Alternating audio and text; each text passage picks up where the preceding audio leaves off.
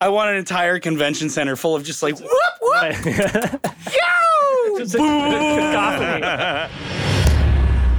Hello, and welcome to the 11th ever episode of Keyfort, a podcast about playing Keyforge in a fort with friends. Today on Keyfort, the guys welcome Brad Andrews into the fort. It starts off funny, then it's unfunny, then it's terribly unfunny, then it's hilarious. The fort gets a new king. The league is over, and I am no longer the king of the fort. The torch has passed on. But will Brad try to take the throne? So why don't you hand me that scepter and get on my level?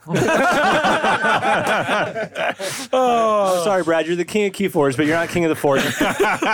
And they talk about a game that isn't Keyforge? I think it's the perfect game to sit around the table, have a nice glass of scotch, and just have fun. Again, I think you can ruin it by taking it too seriously. Let's open up the fort.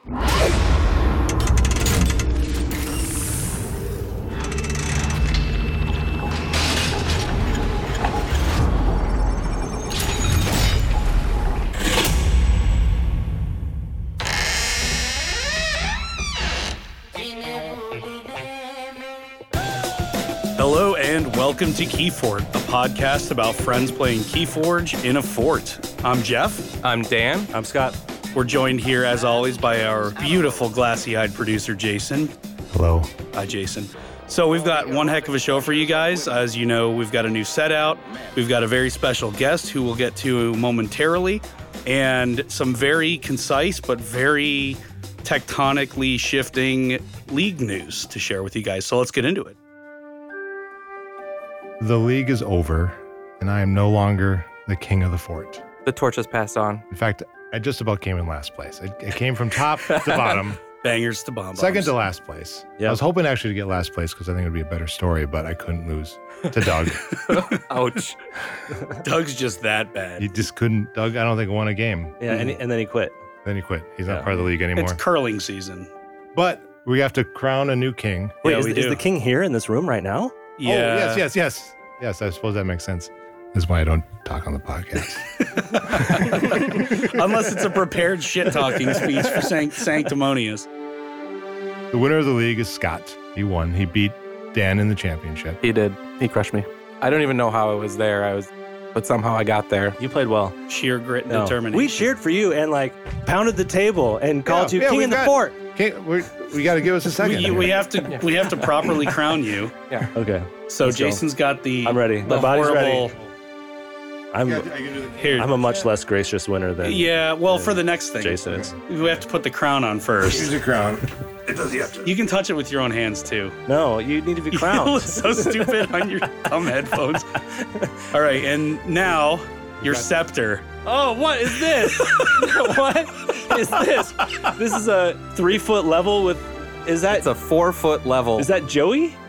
That's Donnie. Is That's Donnie, Donnie. New Kids on the Block? Yeah. Is that a belt? Yes. It's a okay. All right. Oh, and on the back it's a New Kids on the Block. Oh no! What? You broke your Oh, scepter. I broke the scepter. Hold on, let me fix it. Oh shit! Wow! Holy cow! This is amazing. And you can use it to help level the fort up whenever we get around to it. As the king, you are the protector of the realm. Oh. And it's your job to make sure that the fort stays level. Oh, okay. Yeah. That's a very Yeah. good gesture, you guys. Wow. Okay, so Yeah. I have to level this fort. In the manner that you love, you'll add something to the scepter for the next king. Oh, I love you guys. This is Yes. like an elegant arts and crafts Yeah. project. This is everything I've ever wanted out of a scepter, and I'm very excited to add something to this and to bring it back and to make sure that I can continue to add these things to this for the rest of our league while we play. So Worlds Collide is out, and I'm having a ton of fun with it. I've popped a bunch of freshies. You've been out of town and haven't really had a chance to really sink your teeth into it yet, Jeff. Just played some games last night and I love it. But I have a question Mm-hmm. for all of you here. Mm-hmm. How many decks have you opened so far? 2. 14. I do have a box on the way, though. 14? 14. Okay, wow. I'm at 15. Hey, Jason, who was there with you when you popped an entire box? No one. Because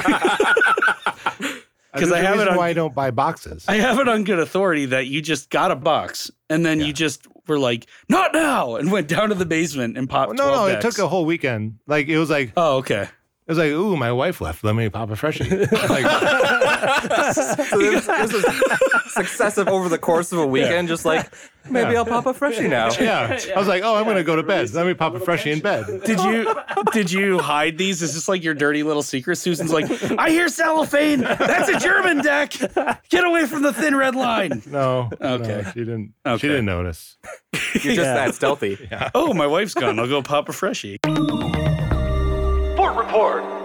Yeah, it is kind of actually nice out today. It's been cold, but now it's finally 41 degrees, and it's pretty nice. It's kind of a balmy night out there. And Jeff, you have this week's sponsor. This week's episode is brought to you by Grand Star Compliance Underwriters, LLC. Are you a spacefaring medic or doctor? Do you have problems keeping up with all the crazy Alliance protocols?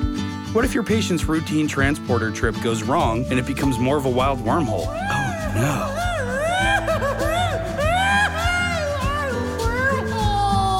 Do you know how to suggest the proper levels of Xeno training or whiplash from an Explorer rover crash? Let Grand Star Compliance Underwriters be your universal translator so you can get a lay of the land and keep your practice from going into red alert. Some restrictions apply due to GDPR, ACA, HIPAA, EDIE 4x4, TCP/IP, and AOL 3.5. Thanks, Jeff. I'm sorry. I'm gonna have to play Oldovich. I'm sorry. I forgot to bring beer today. I'm gonna swoop one.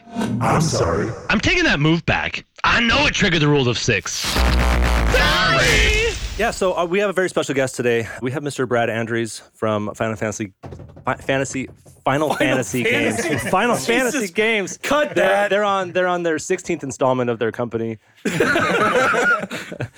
No, Hey, guys. it's so good to have you in the fort. We met you at the Source Comics and Games during a team event. Yes, I was there just checking it out, seeing what was going on. Yeah, that was a really fun event. I don't think we had much success, but it was really nice. So I kind of wanted to ask you what you think of the fort and coming into it, like walking in, parking in the street, and then walking into the backyard and seeing it for the very first time. Well, I didn't quite know what to expect. I mean, I've listened to you guys before, and so I was like, okay, well, they have a fort. But what does that mean? Does that mean like, a lean-to or... I'm honestly, I was really impressed. You guys have quite the setup here. And it turns out we were playing one of your favorite games when you walked in, Kirby's Dream Course. Definitely. Because Scott and I have an ongoing grudge match with that game. So yeah? that was pretty awesome. Who's winning? Jeff. Yeah, it's 1-0. It's 1-0, baby. In official matches, because Scott always like, let's start over. In regulation play. In regulation play, I am the king of Kirby's Dream Course. I mean, as you know, it takes about 30 minutes to play a game because you got to go through 7 courses. Well, especially when you keep on trading stars back and forth. Yeah. Right. Yeah, absolutely. Yeah, we love it. And we love the game too of Keyforge. This is so great. Awesome, That's Scott. why we're here. Yeah. Obviously. Is this in a Kirby's Dream Course podcast? No. Yeah, I mean, let's talk more we about- have a long-term vision, so it could shift that way, but we're just waiting to see what the market does. So. Yeah, I got it. Before we talk more about Worlds Collide, we do have to breach the subject, the elephant in the room of a forging sound. This is one of those things that as you enter the fort, you're kind of entering a social contract to make a weird sound with your mouth and or body. Yeah. When you forge keys. And, we're not going to be forging keys, but we're going to warm you up first so you're not going cold. We do have a listener's one, and Jeff is going to unveil his new one as well. Yep. So I think that's probably a better way of starting it. So mine, Scott hates this one. It's because he makes eye contact. Yeah, while he does so it. what I do is I make eye contact with the opponent, and then I flip the key over and I go, It's so bad. Wow, that is. It's so bad. and that's it. I don't so boom, bad. I don't slam it, I just, And at first it was funny because it was funny. He was just doing it to do it. But now it's a thing It's a of thing. routine, and it's kind of boring for him to do it. And now Yeah. it's just getting. But could you imagine Really that bad. at like Dreamers or The Source or at a Vault Tour? I might call a judge. Yeah.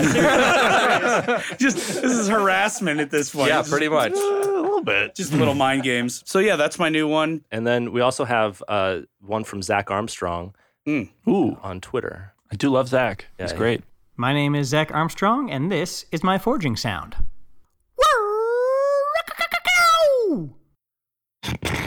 Whoa! Yeah. I'm intimidated. Yeah, he full sended it. That's okay. Can we do that one more time? Sorry.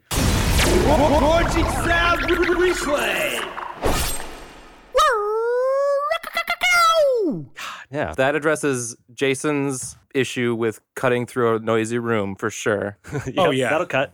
Yeah, that's And like being at a zoo. That's a like true triumphant screech, really. Yeah. Yeah. So my thing is you want your hand motion to be integrated with your forging sound. So you could go like flip it as you're wooing and then either ka-ka-ka-cow like up above your head and then slam it down, or you could pound it on the table a couple times when ka-ka-cowing.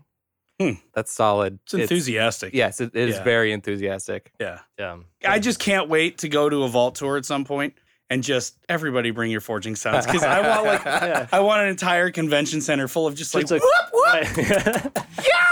It's a cacophony of noise. Perfect. Filling up a... friggin' yeah. You know, when we were working on the game originally, that's what we were always hoping for. Well, put it in the rules. Yeah, Put it in the rules. Let's go. Must make sound with mouth or body. So, Brad, I think without much further ado, let's have some noises. Mine comes in the form of a joke. Okay. Okay, all right. What sound does a Swedish lightsaber make? I don't know. Bjorn. That's awesome. I love it. That's so amazing. would you make the joke first and then do the sound? I think so. I think so. I think that's the best way to play it. Then we can all share a laugh. And really, at the end of the day, we're all there to have fun. Absolutely. Well, I think there's something to that where you keep saying the same joke over and over. And you just start, at first it's funny, and then it turns into something Annoying. Like Well, if you do it for long enough, eventually you'll Steve Martin it. It starts off funny, then it's unfunny, Right. then it's terribly unfunny, Right. then it's hilarious. you know, and I like that because it's got a good long just sound like Bjorn. And the longer you I can like it do too. it, the better. Right. The longer you can do it, the longer you can get that sustain. kind of like Yeah. throat singing. Yeah, it's And- guttural. and you can accentuate the beginning of it like Bjorn, pound dad jokes on him. But no, I love the Swedish lightsaber is fantastic. Let's talk about Worlds Collide. Yeah, let's Yeah. talk about Worlds Collide. Because Worlds Collide is so good! Are you kidding me? It's Scott is having fun with Worlds Collide for I sure. love Worlds Collide. dude, yeah, Scott's got some broken stuff already. Good. With like code monkeys and hex peons and mimic gels. Yeah. He's like, oh hey, neat, look, I'm drawing 9. Hey, look, I'm drawing 9. I got 3 code monkeys, 2 Igors, a mimic gel, and a data forge in my logo suite. It's stupid. You know what's better than drawing 9? 10. 10. Oh my gosh, I love it so much. And Logos to me seems like it's finally like what Logos needed to be. One of the great things about releasing new sets with some of the same houses is we get to explore those different themes that those houses have. And so, like, the way I approached the design of Logos from Call of the Archons to Age of Ascension to Worlds Collide is completely different. What themes are in Worlds Collide? So for Logos, it's a lot about, I'm trying to think of the right way to describe it. It's about that card advantage house, but it's about the smoothness of moving through your hand. Sure. Call of the Archons is a lot about card draw. Yep. And having that be pronounced because, you know, Logos has that level of, for its support role. And I try and make sure that each house has kind of an active role and a support role. Yep. And card draw and hand management is Logos's overall role. Because you can think about the game in 2 different fields. It's a board management and a hand management game. Mhm. And so Logos works very hard on the hand management aspect. So Call of the Archons, the card draw is really prevalent. It's for the hand management. Age of Ascension, it's archives. Mhm. It's about refining that, using that as that extra zone. Now, Worlds Collide is more about flexibility in your hand, being able to play extra things and work. And then in that way, it works more closely with Star Alliance. I had the observation, and I don't know if it's true. It seems like the first 2 sets, Logos was about going through your hand, and now they've seemed to develop an offense. Oh, yeah, exactly. People love these houses. I mean, I'm sure everyone on this table has their favorite. Logos happens to be mine. Yeah. And so showing off different aspects of those houses is really important, but keeping the core of what they mean. And we keep a huge document at the office about what is the core play identity of each house. And so it's finding different ways to express that play identity that really brings out the magic that is each house. It's why Logos, even because we've intentionally designed it differently in each set, but it still feels like Logos. The same with this, where there's so much more Purge, and Mhm. Purge is now meaningful and has interactions hung on different sorts of actions as well. This has vaulted itself up to a fantastic house because I'm not much of a disc player, I don't think, in Call of the Archons, but I really like the way that it's working in this set, especially like one of my favorite interactions is with Star Alliance, where You can buzzle your entire line, Ugh. and then next order just pop a red alert down. That's just so satisfying to me. And to see those kinds of interactions cross house and all hung on Purge, so cool. You know who it's not satisfying for? Mm. Me when you pulled it on me last night. I was like, what? Yeah, welcome back Yeah. from vacation. I got it all figured out. Just smoked me. So on the topic of mechanics, what was the inspiration for Saurians? The Saurians are really kind of almost an expression of my. They're kind of an expression of my college experience, to be honest. Okay. I have a degree in geology and paleontology, Sure. and minor in classics Mhm. with focus on Roman and Latin. Yeah, for sure. So kind of got to combine those two things. My real big inspiration was trying to find a mechanical hook that would reward risk-reward play, Sure. riskier play. Mhm. And so I combined a bunch of different elements with, obviously it just happened to be what I studied in college, but really refining it, it's down to the idea of hubris that is the common thread throughout the Saurians. Sure. My original idea was that they were Atlantean dinosaurs, and all of Atlantis got pulled to the crucible. Now we backed off that, and so they're just dinosaurs. Sure. But the idea of Atlantis being the story about hubris, Mm-hmm. and then Greek and Roman culture, the stories about hubris and hubris against the gods was really, really a prominent theme in their myths. And then on top of it, dinosaurs are a really big element of hubris in our modern day, with Jurassic Park being this really, really, kind of the biggest dinosaur films of all time. And in that, dinosaurs are the allegory for hubris of man's like playing God. Yeah. And so I really wanted to combine all those elements and put a mechanical hook that represented that. Yep. And that's where we got Exalt. Is that sense of like, oh, I'm so good. I can put amber on my own guys, right. and you'll never be able to take it because I am so wonderful. Yeah.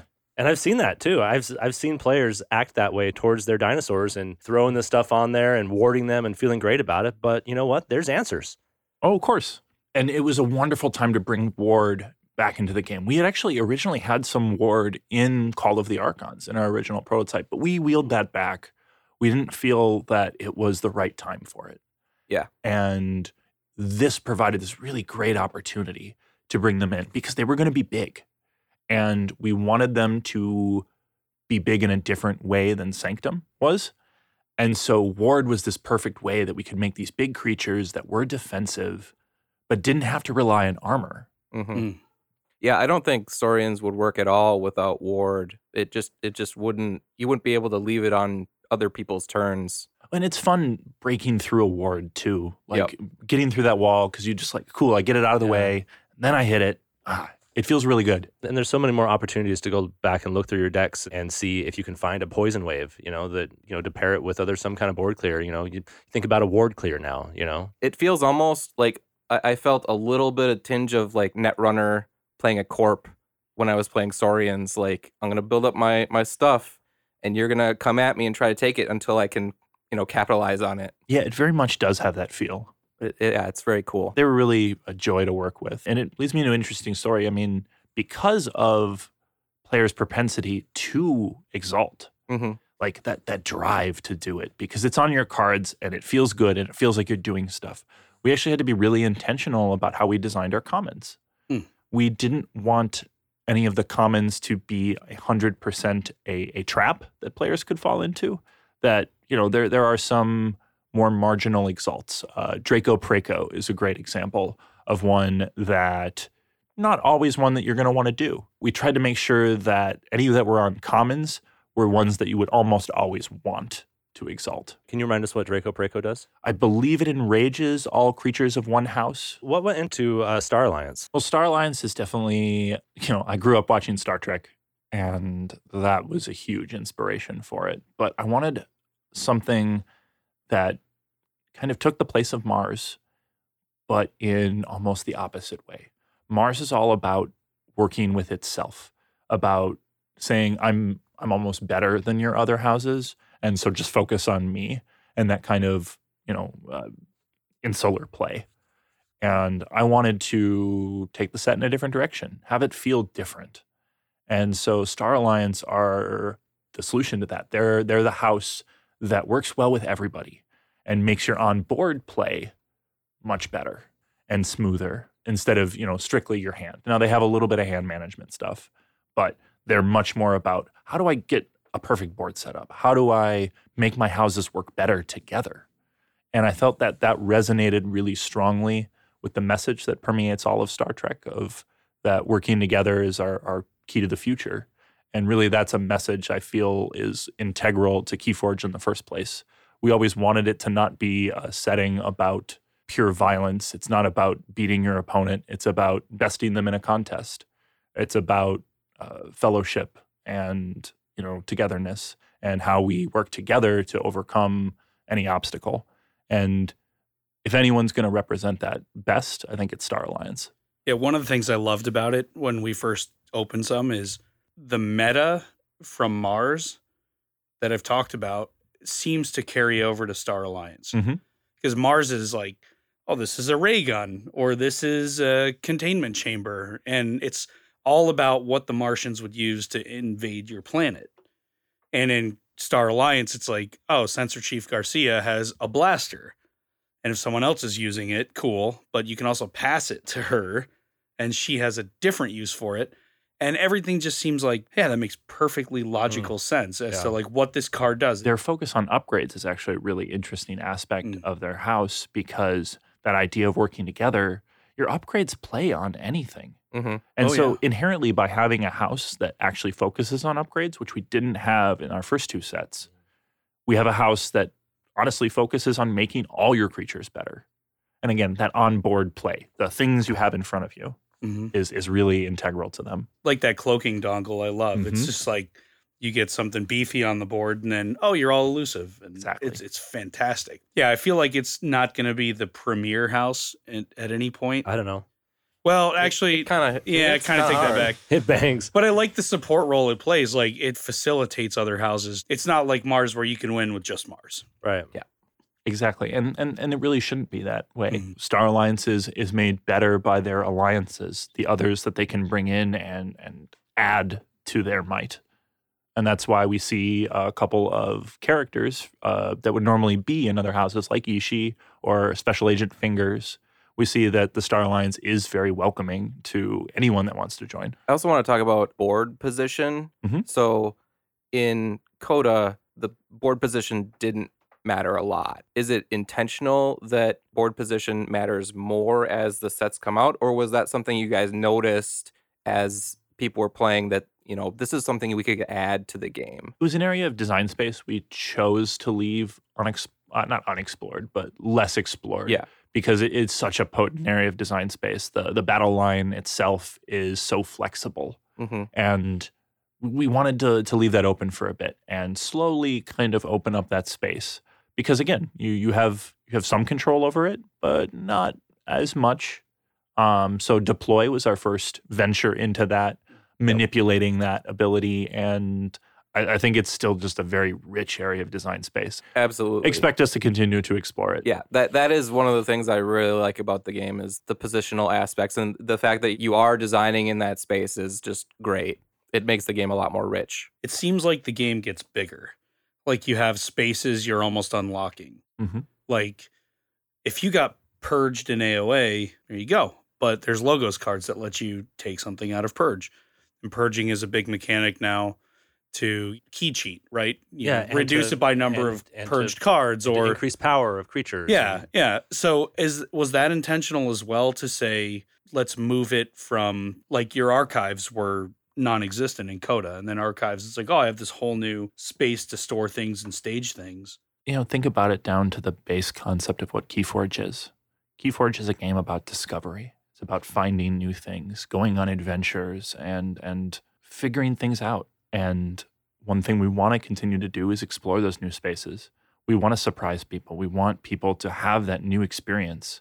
Maybe it's one that you understand because you know how to play Keyforge. But when you come to a new set, I want you to be excited. I want you to be excited beyond belief. Because that's how we feel when we're designing these cards. We specifically make cards that are like, I can't wait for someone to open this and drop the deck out of excitement because of how cool it is. That's great. Well, it's mission accomplished because we're already geeking out over the next thing. It's like whatever's biggest and baddest in the previous set, the next set's like, oh, that's cute. It's great. When you're designing a set, do you have at all a mindset that you're training a player for something that's going to come in the future? Yes. You want to take players and show them different things, or have the potential to show them. Again, the algorithm makes that a little muddier, but we definitely have more ideas than we have card slots. I think our pile of slush designs for Keyforge cards is sitting around 500-600 extra cards, just kind of floating around that we just haven't found the right spot for. And every time we design a set, we over-design by a couple hundred cards. So that continues to grow with every set we design. That's awesome. So again, it's just like there's awesome. no end to the creativity of the design team. They're really wonderful. And there's so many more actions that you can think of to hang more cool actions on. Like we haven't seen any actions or artifacts hung on the action of reshuffling yet. And that's just sitting there waiting. Maybe we'll see it. It's such a rare action though, so I don't. Now, When you reshuffle, forge a key. And then, or put it in with a whole bunch of like archive stuff with logos, and all of a sudden. the anomaly thing. So how calculated was that? Like as far as releasing certain mechanics, and will we maybe not see some of those? They're definitely all possible futures. A part of it was just like us wanting to explore and put that new element of discovery. Because it's really like when I sit down and start visioning out a new set, one of the first things I do is, as a player, just getting in that mindset, what do I have to look forward to without knowing at all about what's going to be in my deck? What houses, what excitement do I have before I even open the box? Am I going to get an anomaly? Am I going to get some crazy combination? Am I going to get a cool Maverick? And finding those opportunities is really important. So those anomalies, we want it to be big. We want it to be exciting and make people look forward to the future. Now, maybe not all of them get used, but I can say that there's definitely a couple that have already shown up in our card files for future sets. Cool. But no, I don't know if all of them get used. And I love that. I love that element to where people are maybe starting to think like, oh, this mechanic is going to be in the next set. And it's like, yeah, well, it didn't make the cut. Those one-off cards can be so exciting, but they imply so much more. What's your guys' favorite anomaly? I haven't opened any, and every time I see them on the internet, it's like my brain focuses away from it because I want to be surprised by it. So I can't speak to anomalies. Yeah, I was like, obviously we went to Target. But besides that, Or Minnesotans, I mean. That's what we do in the winter. But besides that, there's all the communities and the spoilers and the card releases, and we didn't want to tune in. I didn't want to look at the cards before the set was released and be like, okay, let me figure this whole thing out before it's even dropped. Honestly, the Target release kind of took a little bit of the amazing initial sting and of awesome discovery away from me, because I popped one and then I was like, okay, well, I know there's spoilers out there, so I'm just going to go kind of look at them. And then, there's something very special when a new Keyforge set comes out and you can get with your friends or you can go to a sealed event and you can all explore at the same time, right? It's like you're opening up a Pandora's box almost, where you're just like, what is going on? Oh my gosh, did you see this one? And it seems like them trickling out like 3 or 4 weeks early. But I think the excitement was still there, because last night I finally popped some freshies, and I had kind of some preconceived notions after pulling one Saurian deck. And I was like, oh, well, this is what they're all about. But then I pulled a J deck, because everybody bought boxes, and Jason, who I'm going to call you out. Oh, everybody just talks about how good their decks are. It's all about player skill. Jason marked every deck from his box so people would know that it was one of Jason's decks. And God bless you, because the J decks are bangers. Serious bangers. Freaking gnarly. I pulled that triple code monkey. Yeah. Double Igor. But I got a a Saurian deck with like the exile and the pump everybody up thing where you can move a guy over and kill him and all that. And it was a whole new angle on Saurian that I hadn't expected. It. I don't know. It surprised me. You definitely had a moment where you saw my eyes light up. Well, because you were like, look at this crap. I got this, and this. This is what? It's just going to give me a bunch of ember. And I was like, oh no, dude, you bump that guy up, and then you exile him over there, and then you what's the kill all the dinosaurs card? Regrettable Meteor. Yeah, you regrettable meteor that bitch, and he's dead. Yeah. And you get all that ember, and you were like, oh. Well, so I was coming off a long stretch of travel, and my brain's just getting back into Keyforge, and I'm looking at it, and I'm like, this is the new Mars. I'm okay with this because my next question is, why did you take Mars away from me, Brad? Brad, why? I didn't take it away. Brad. I didn't take it away. The thing is in order to enable that discovery that we've been talking about, and I agree, it's so important. And those first couple opens, I prefer not to be spoiled. The new Pokemon games just came out. I'm a big Pokemon fan. I've been playing it. I kept away from all the spoilers because that moment every time I get to see a new Pokemon, I go, "What is that?" Yep. Is my favorite part That's why we do of the it, experience. Right? And I want people to feel that every time when they're opening a new set. And so it was unfortunate, but there is a lot of great moments you can still discover just by getting to play the cards. And Keyforge, more than any other game, I think, is one that you don't know the true value of your cards and your deck until you actually get it to the table, put it through its paces. I don't think you really know a deck till you've played it 5, maybe 6 times. Yep. And even then, you're just scratching the surface still. So, not to deflect from your Mars No, question. I'm sad about Mars, but holy crap, Saurians and Grand Star, especially Saurians, right? We were talking about this before you came, right? It's Mars on steroids. It is the most technical thing. It's so zip-zappy. So, you have to get the position, the sequence, and the timing. I mean, you have to get it perfect, or it's not going to optimize. Yeah. Or you're going to give the game to your opponent. It's that risk reward. And I right? love it. Exactly. I love it. And What's your luck? The Exalting, we talked about that when we first got going. I was like, oh, this is elegant. You have to decide how much you're willing to put on the board here. Yeah, exactly. And but it's such a cool, different experience. Yeah. And that's part of why Mars and Sanctum are gone right now, is to provide those different experiences. And it's my goal right now that every set going forward has a different combination of houses. That's why I was curious, because I had never seen anything like Saurians before in a card game. It's very different. Well, and It's cool. that's the hope. Yeah. Again, that you continually come to Keyforge, even if you've been out of it for a couple sets or starting for the first time, you can pick up a pack of Keyforge and it'll be a new experience. Yep. You know what I'm really excited about for Brad, and I don't think you guys are planning this yet, but you will. 6 or 7 years from now, you guys are going to tune the algorithm to say, you know what? This is our 5-year anniversary of Keyforge, right? 6 or 7 years from now, it'll be our 5-year anniversary. Hey, time works a little different Scott's- than the Scott's Crucible. not good at math. Math 5 is years hard. works better, okay? So 5 years, 4 years from now, right? Because happy birthday, Keyforge. It'll win once. It'll win twice. I mean, it'll win a game. It'll win 2. 4 years from now, you guys are going to be like, you know what? Let's open up the algorithm. It's houses from any set. Let's just go. Shit. It's just going to be random shit. I don't know. I think that would be great. And then just do a one-off, they're not used for competitive play maybe. I don't know. I think it sounds super fun and zany.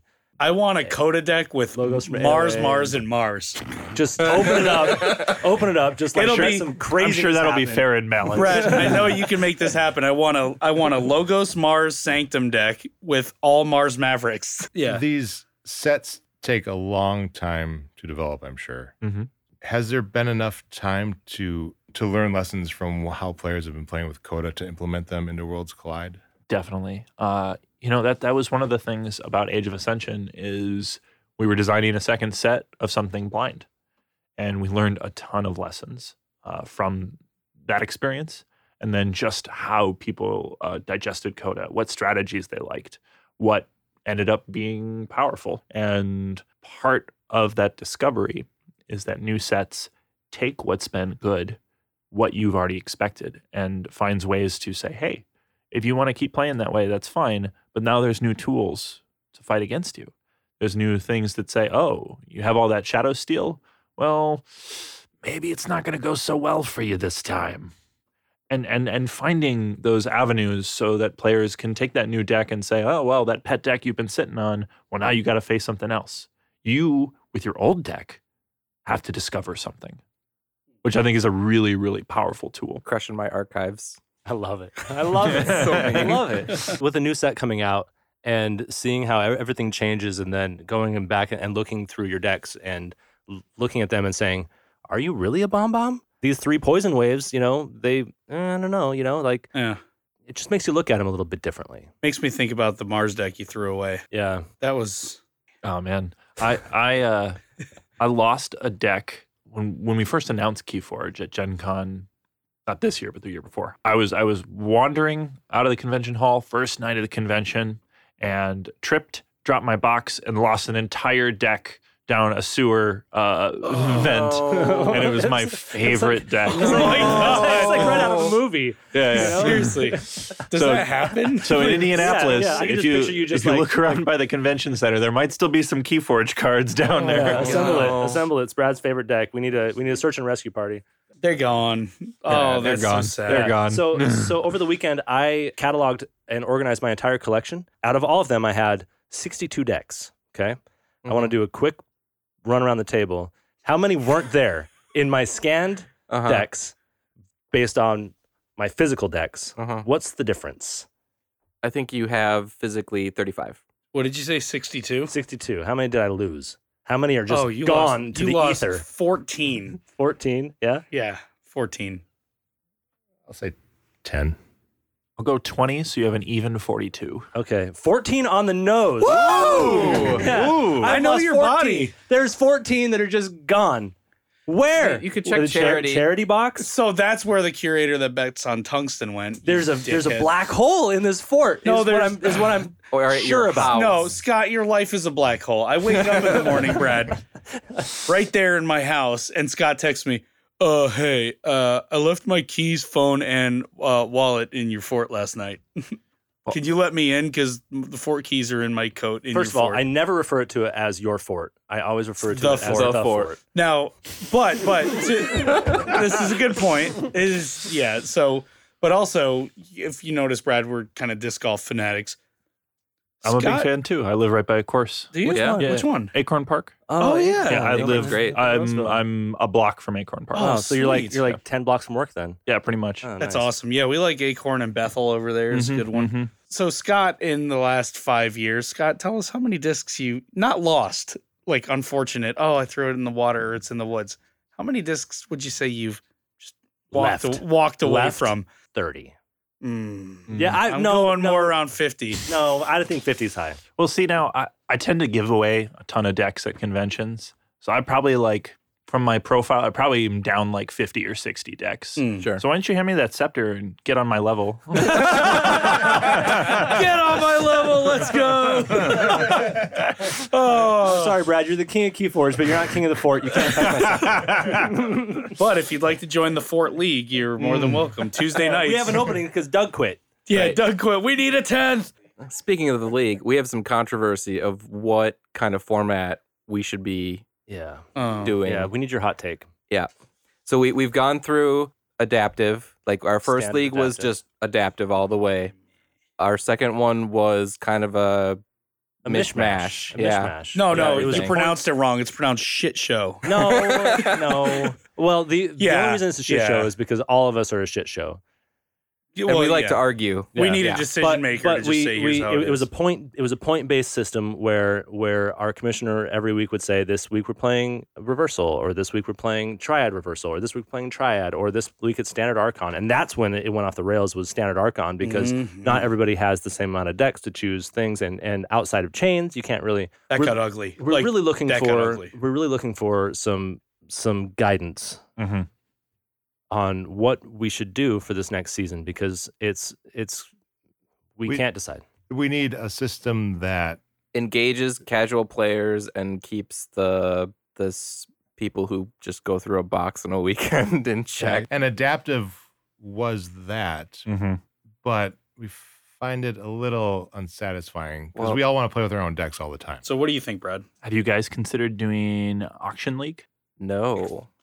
Yeah, expound on that. So Auction League, where you guys have a stable of decks, and you come around and you're bidding chains on them.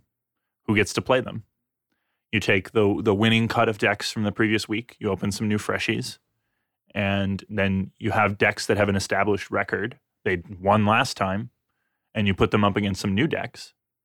And you keep new blood coming in. You keep those old fun decks. Maybe that one deck continues to do well, so people bid more and more chains on it. Eventually, it won't be good.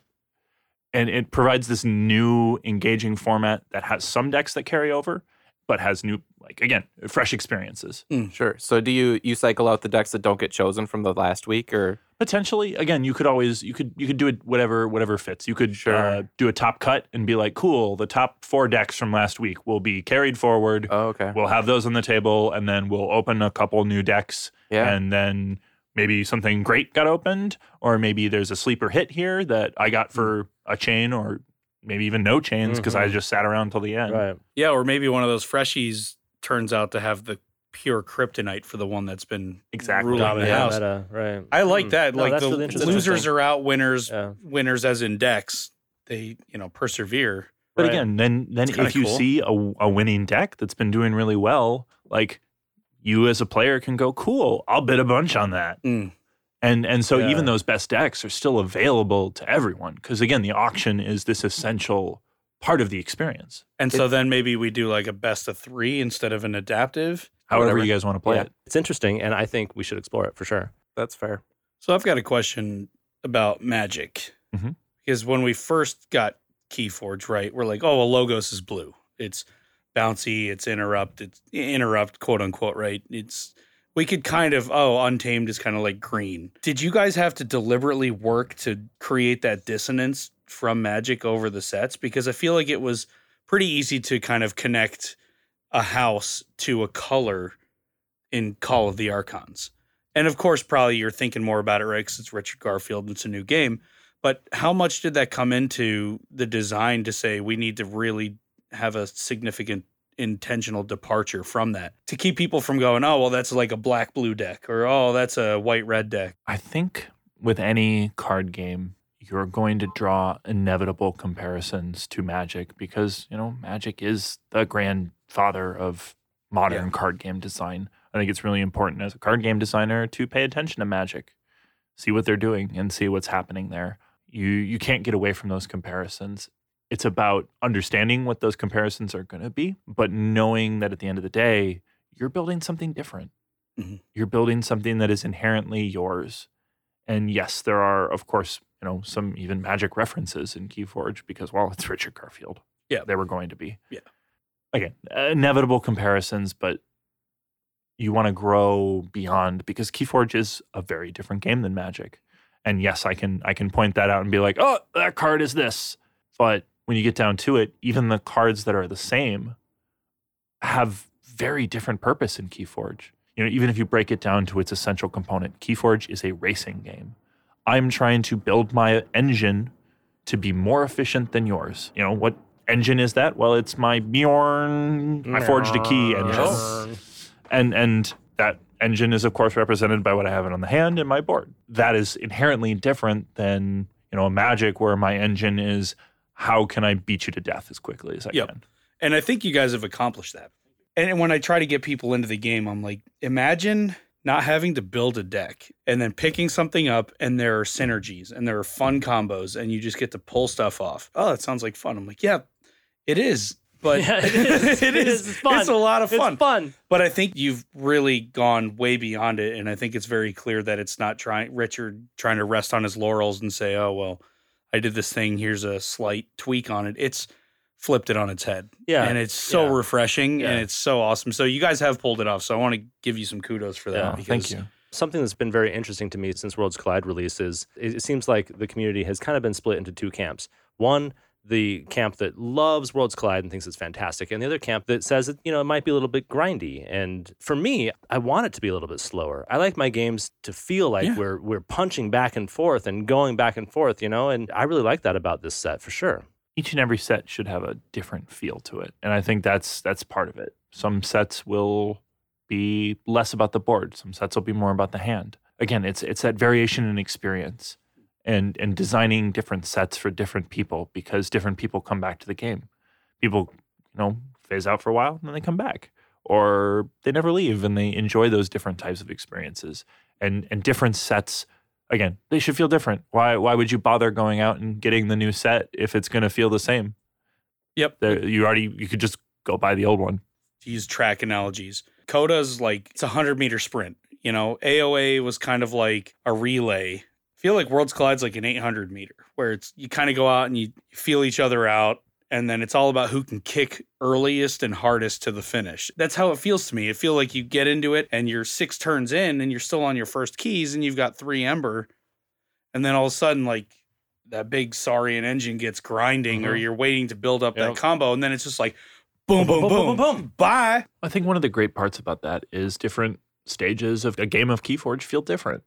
Again, I keep talking about this variation in experience, but it's so important for games like this, with so many game releases coming out, making sure that players can, successfully continue to come back to your game, continue to buy new product and enjoy it, as much or even more than they have previously. That's so important. I'm sorry. I didn't mean to pop off soldiers to flowers for butt tons of amber. I'm sorry. Didn't mean to touch your amber with my Cheeto fingers. I'm sorry. We shouldn't have Rochambeau'd for first. Sorry! You and you Oh. hate Cosmic Encounters. Okay, yeah, we can have this out. Let's go. You guys We'll hate fight. Cosmic I need Encounters. more scotch for this. Yeah, This let's is go. bullshit. Jason and I- Let's go. Love Cosmic Encounters. Cosmic Encounter, you mean one of my favorite board games? Yes. Yeah. So having you in the fort to discuss to these guys, these plebeians, why Cosmic Don't Encounters you- is the best board game ever made. No, Wingspan. Oh man, Wingspan's real good. Wingspan is real sick. good. Right, but you can't fuck That's your the- friends in that. And, right? Okay, so to the point on the Cosmic Encounter, screw your friends over, Scott subterfuge. Scott is trying to introduce an expansion for Wingspan where you play a game of Fiasco and you're all competitive bird sanctuary owners who have abilities to screw each other over during a game of Wingspan. Like, oh, your entire water habitat was poisoned and your birds are dead. Seriously, I mean, This is where he goes after like 5 games of Wingspan. Who are these people, right? It's like you get 5 people playing Son of a Wingspan bitch. together, and they're all like, "Oh, look at my bird sanctuary! I've attracted all of these birds." Right? Well, how did you do it? Right? Like, See- like we all have this land together, right? Like, what are the stories between those bird sanctuaries? I'm a bird watcher, so so I always like to think of it as not so much a bird sanctuary, but my backyard. There you go. Mm. I identified, I think I'm up to 37 bird species this year in Okay. my backyard. All right. Do you have the Cornell Labs app for bird spotting? I do. Awesome. Yeah. I just got that on vacation last week and was like, oh, look, it's a white gull or it's a black pelican. And I was like, this is like playing Wingspan in real life. It is. Collecting birds. So are No, you it's great. so are you messing with your neighbors to make sure that you get more like wingtip sparrows? I don't know. No. My neighbors love birds too. So I think between the two of us, I think we have like 7 different bird feeders in our backyard. Awesome. So it's great for birding. I love it. But back to Cosmic Encounter. Yeah, one of the best board back games to ever. this. Yes. Yeah, I Thought I love shifted it. I love just the different types of experiences you can have. Like every game of Cosmic Encounter is going to be different. It's going to have these different table dynamics, and you don't know what to expect. And I think it's the perfect game to sit around the table, have a nice glass of scotch, and just have fun. Again, I think you can ruin it by taking it too seriously because it's not. Like, I mean, it's crazy, it's wacky. Some powers are crazy. Like, I certainly have a bunch of aliens that I keep on the bottom of the box, and I'm like, not for me. Oh, we got to that point too. We're like, no, we're not playing with these guys.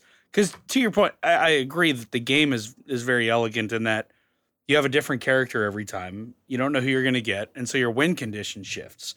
So do you have to be a loner, or do you have to gain the trust of everybody on the table? And that's where it gets awkward for Dan and I. I don't feel like I'm playing a game. I feel like I'm You're playing the table, or or like there's just stuff is happening and then somebody wins and I don't know. I don't think you understand the strategy. well, it's like why I don't like coup or resistance, but Secret Hitler I'm starting to get okay with. I think the thing about Cosmic Encounter is it's a very subtle game. And sometimes you can't win. You just get in a situation where it just doesn't happen. And that's okay. That's okay for some games. You're still going to influence the board. You're going to get some turns. You're going to be able to make some moves. But it's about the game that's unfolding around you. It's about playing the people around you. It's about saying, hey, everybody, pay attention to Scott. Like, look, he's got 4 colonies. Like, don't deal with him. Well, that's what happens, Brad. Yeah. Yeah, Is that of course. everybody, we get Cosmic out and everyone's like, fuck Scott. Okay, rule number 1, Scott loses. Yeah. Right? When you play Secret Hitler before the cards hit the table, Scott's Hitler. Right. No, so do you, when you sit down to play Cosmic Encounter, do you play to win and win at all costs? Because I think that might be what separates the people who don't like Cosmic from the people who do like Cosmic. And you know what? I never win. Because people always sabotage me. Because the one time... It is a very hard question. Do you play to win? I always am trying to win. But at the end of the day, the fun factor is really important. And I find trying to win generally to be the most fun thing you can do. Now, I will, of course, note that a shared victory is worse than losing. I agree. Yes. I agree completely, 100%. Well, I don't understand Unless that. the only loser is Scott. No. Yeah, and then everybody shares in the victory. But Actually, it is true. That happened once. That did happen once. So That fun. did happen once. We had 6 of us playing, and 5 people won, Yep. and 1 person lost, Yep. and I was the And it was loser. beautiful. What I think is great about the game is if you're not trying to win, there's a good chance you will win because everyone is trying to knock down the top guy. And there's always a chance for that person in the bottom to come up. Not always, but most of the time there's a chance. Well, yeah, It's like depending on everyone's your- like tied together and crawling for the finish line together and pulling on each other. And it's like constantly flip-flopping who's leading. And Well, I think that's an important part of that multiplayer design. I played a lot of Elder Dragon Highlander, called Commander in college, and in big multiplayer formats. And the table talk and the way players interact with each other at that type of table is really representative of Cosmic to me. Because do you want to be in the lead in Cosmic? No. You want to be the guy that people don't know is actually in the lead because I can definitely get like 2 colonies out of the blue and you don't expect it. And I want to be the person that you think you can work with, but I'm secretly just be like, and cool, and I won. Mm-hmm. And that is such a different way to play because playing to win might not always mean that I'm making every optimal choice that's on the board. Mm-hmm. And I think that's a big part of the strategy and part of why I find it so fascinating. Because when you play a game of Keyforge, like, yeah, there's bluffing potential. Like, oh, let's set this up so you think I have this, but I don't actually have that. But not the way that Cosmic can bluff.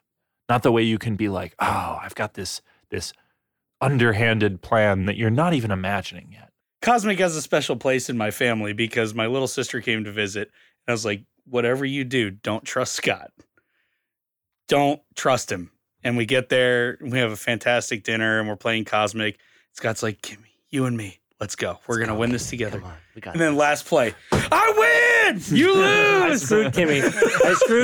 On To the this last play. day. I screwed her. this day. I got a solo victory. It was, I and left you her know what? behind. I left her behind. I'm pretty sure that's what did it. I left her behind, and it's been years, and It's been about 5 years. yeah, and Yep. she'll never forget. Never forget. Well, does she still play Cosmic? No, No. If you mention Cosmic, well, okay, she'd probably play with her friends, and because it's one of those games that it's not an advanced board game, but it's one of those games that most people aren't going to just find, right? It's like, oh, we play Settlers or we play Monopoly or whatever. It's like, God, people need to just take that next step and try these other games because it's so fun. yeah. the obvious question is, has Cosmic Encounters influenced Keyforge design at all? Definitely. Cosmic is a game I played for a long time. It's definitely in my design DNA, some of the philosophies from it. Keyforge is a big pile of influences, honestly. Richard Garfield obviously has so much just knowledge of games. And so, he's a Cosmic fan. Like, you can't get away from it. It is one of those seminal board games that influences so many designers. And I think it's really important, if you're interested in design at all, you should play it. You should play it a bunch. Get a sense of what it is and why people enjoy it. Because, as a designer, you might not enjoy Cosmic, but understanding why people enjoy it, I think is a really, really important thing. I'm sorry. I'm just gonna have to go ahead and draw 20 cards. You lose. I'm sorry. Did you want that, Exalt Amber? I'm sorry. My deck's just, I don't know. How do I say this, Dan? It's just better than yours. We gotta talk about the old spreadsheet. We do. And it was so bad that none of us played it. Well, I know I feel really bad about it because usually I've made a really good point to play all of these, right? We all But this one have. I looked at and I was like, oh, you know what? I just really don't want to play it. Nobody wanted to touch it. Every deck is my child. I know. I honestly, I'm sorry, Brad. I honestly feel bad This about one was talking the about ugly this one baby. with him here because he created it. Sorry. You know? No, it's And- totally fine. But we don't destroy them. To be fair, they're in the charity box. You know what, though? I believe that sounds like a Or- really good reversal deck. Absolutely. Last episode's freshie is a Bomb. It's Bomb Bomb. Bomb bomb. That's a Bomb Bomb. freshie. Poppin' freshies. A fresh pack for you. You count the decks, they're all the same, and it's less than 2. So should we? Should we pop this thing? one? Ooh. So we've got these two. We got these 2 packs for you. Ooh. And you get to choose. Oh, you're just just grabbing chose. it. You're just grabbing it. He chose. All right, that's the one you want. Yeah. Okay. All right. They're not That's J-Decks. it. They're That's not it. Red. J-Decks. This one's just gonna Chooses go over that here. pack. Okay. All right. He's turning it around a little bit. How do you open? Oh, he just pulls the top off. Oh, savage! No regard for life. No regrets. All right. Oh he my pulls god. a Brobnar Shadows. Walk us through this. What do you got? We got Soto, Gold Passes Composer. Whoa. Let's Muzak. see. We got some interesting Brobnar. All right. I see immediately the flex is something that's great. I got War Grumpus as well here. And of course, Mega Calfine and Calfine's Brew. Definitely in a combo with the flex pretty well. Calfine? Yeah. I always called it Calfine.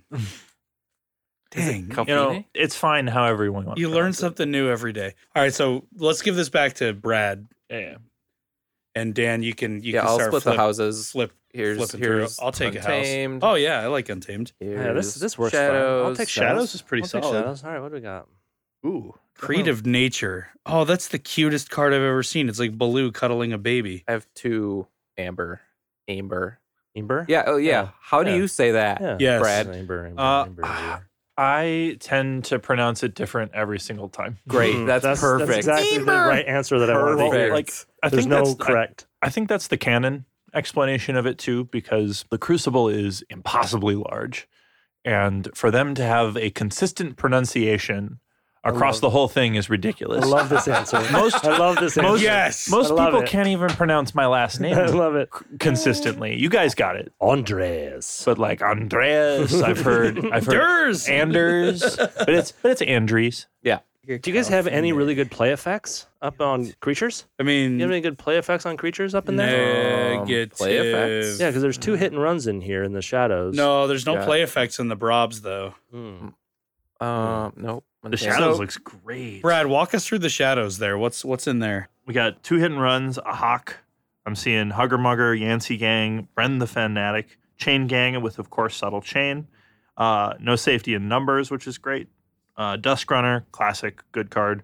And then Manchego, Manchego. which I don't remember what he does. Manchego is a creature, power 3, human thief.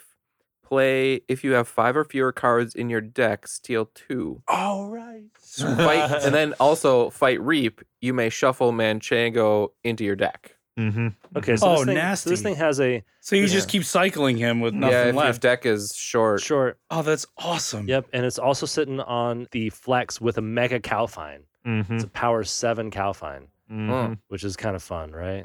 No, it looks really cool. Song of the Wild. Never unhappy to see Taliga either. And 2 Songs of Okay. the Wild. So what do you guys think about this? Should we call it? Brad, are you ready to call it? Do you want to look through the deck again? I think this deck's pretty good. Do you want to call it? Do you want to be the first to call it? Oh, Because you have to call it definitive, banger, or bomb bomb. Yeah, there's no gray area. I think it's a banger. I think it's a banger. I think that Shadows is real good. I'm gonna say banger. Wow, following Brad's hard because, I do you am. go contrarian or do you No, No, I think I'm fine either way. I think with the shadows, it's kind of nasty. Well, the Shadow's solid, and then the Brobnar does not let up. Right. Brobnar looks ridiculous. It's savage. It's Looks a lot of ridiculous. Let me upgrades and a double-check lot of this Brobnar. actions. You're It's just a getting a lot- relentless A assault. lot of amber control, a Yeah. lot of board control, and I don't think the Untamed really lets you down either. No, with 2 Song of the Wilds, it's pretty nice, right? No, Untailed's got a lot of good support in it. It's not. It's definitely the support house in that, but it's got good support. So I'm gonna say banger. It's Jaga in there too. Yeah. Yeah, I like Jaga. Yeah, everything gets skirmish. I mean, Yeah. with Brobnar and skirmish, okay, let's go. So I'm gonna say banger. Dan's, I'm I'm gonna go contrarian. I'm gonna say Bomb Bomb. I'm going Bomb Bomb too. I'm going Bomb Bomb too. Well, I think good there's news, plenty of- listeners. We're gonna play this immediately following the I think recording. there's plenty of awesome stuff in here. I mean, the NARP with the flex is I just really don't know that nice. it's gonna like mesh together to be banger. That's true. That's true. And that's one of the wonderful things about Keyforge. Yeah. Is like we can sit here and disagree, Yep. and then we find out. We'll see. Well, in a lot of these decks, it all comes down to a draw too. Mhm. Did you get the good draw? That's what I love about it is theoretically every deck can beat any deck if you get the perfect draw. And that's something we designed toward, anyways. Even the best decks should, not win all the time. You should be able to take one of the worst decks and play it against the best deck, and occasionally that worst deck will pull out a win. Mhm. Yep. It might be very rare, Yeah. but it with should good, happen. with good play and knowing what's in there and knowing your outs and playing towards them. Like anything's possible. You can get a win with any deck in Keyforge as long as you play it right and get a good draw. I don't know. What's your impression of that playmat there? Wow, this playmat is let's talk about absolutely gorgeous. Play space for a second. What do you think about about the the size of it? size? Would that fly at tournaments? Because battle boards get so wide, especially in Worlds Collide. It's a slower game. Oh, I've definitely seen people playing those wider playmats for Nice. Keyforge because battle line can get big.